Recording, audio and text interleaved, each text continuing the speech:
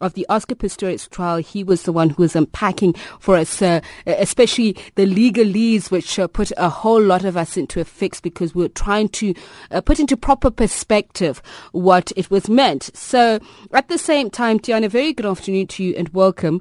At the same time that this announcement is made, the Supreme Court of Appeals then talks about that there might be a full bench of judges that will consider the appeal by the states challenging the verdict by Judge Thokozile Masipa. What does this all mean in all of this? Alex Lisa, thanks for having me. Well, normally in appeal procedures, there is a bench of 3 judges presiding. Now, I'm not certain of this, but we've all heard that a full bench of maybe 5 judges may be presiding over the appeal procedure. Now, I think there are 2 reasons for this. First of all, it's the whole media circus around Oscar. This thing has international implications, and the way South Africa's legal system is seen depends on the outcome and how this matter is handled. So that's why they most probably have 5 judges. Another aspect to keep in mind is there was this whole debacle about whether Judge Masipa used the correct term or the whole Dallas Eventualis debacle. That has to be cleared up as well. So the more learned judges to preside over this, the better. Jan, let's just go back to that, and we'll come back to the current situation in just a moment. But when she granted the state leave to appeal her culpable homicide conviction, as you say, it was based on her interpretation of the law. And she dismissed, however, their application to appeal his 5-year jail sentence. Now, when people are looking at the fact that Oscar Pistorius is out or is going to be out on correctional supervision anytime soon for killing his girlfriend, let's just unpack that so that people can understand what weighs in and not on the law. Okay. When bringing an appeal, what you're trying to do is you want to convince the presiding judge that a different set of judges will come to a different conclusion than she did, first of all. It has to be heard on the same facts as Judge Masipa had heard the matter on. Now, before the court will have to decide whether the interpretation was wrong or whether she was wrong in fact. Now, our current law system only provides that if it doesn't provide that for the interpretation. If she interpreted the law wrong, our law does not make place for it to be appealable. So the fact that she that she dismissed the request for appeal in regards to the sentencing is, to my mind, I think she is happy that she's satisfied, content that it was indeed culpable homicide and not murder. That's why she didn't want to listen to the 5-year sentencing aspect. And if this matter goes on appeal, and should the court find that he was guilty of murder and not culpable homicide, it will in effect have that his sentence will be increased anyway.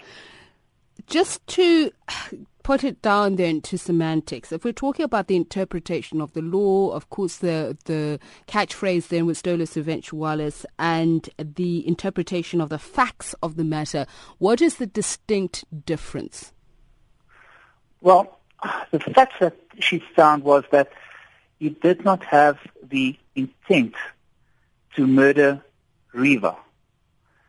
Well, but dolus eventualis states that it's a latter term to describe the situation where a person foresees or should have foreseen that his or her actions will possibly lead to a prohibited consequence. And in this instance, it's Riva Steenkamp's death. But reconciles with the idea. He consciously accepts the outcome of a death and proceeds nevertheless with the action. That's the dolus eventualis. Okay. It boils down to you are going to murder someone or shoot someone or hurt someone. And the facts that she had before, she says she found that he did not foresee that he would kill someone. Well, the two conflicts. It's conflicting what she found. She gives the correct description of dolus eventualis, but applied it wrong to the facts before her. Well, which is what I was going to ask, because a lot of the controversy then surrounded how she expressed herself in saying that for somebody who had the kind of training or experience in terms of firearms, the amount of times that he shot into that confined space, then he should have known what it should have resulted in, but then went back to say that he had no intention of killing her. That's right. It's conflicting. It's strange. So is that basically what the full bench of the Supreme Court of Appeals judges are going to look at before them? Because I understand that what they say the next step now is the court, should I say the court files of the whole trial should then now be submitted to them. That's right. A whole transcripts of the proceedings had to be finalized and had to be provided to the registrar of the appeal of the Supreme Court of Appeal, who will make copies and provide each of the judges with a full transcript.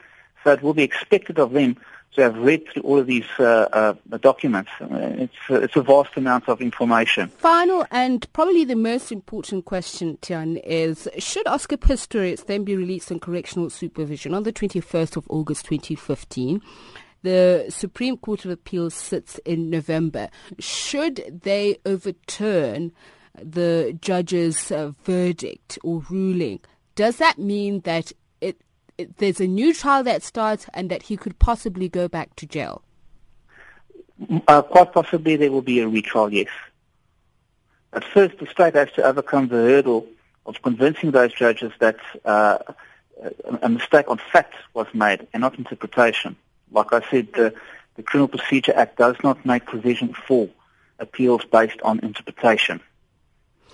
And that will be interesting. Tian, perhaps the beauty, if I could use that word, of the law is that interpretations change all the time. So this could, as we spoke about it back then, be precedent setting in the sense that the interpretation and application of Judge Thokozile Masipa could be accepted and then applied, or it could be completely changed. Yes, I think the judges might probably have to reconsider the Act's position on procedure as well. Tian, thank you so much for taking the time to speak to us and sharing your insights with us. As always, Tian Joubert of Joubert Attorneys. He was our legal expert at the time of the Oscar Pistorius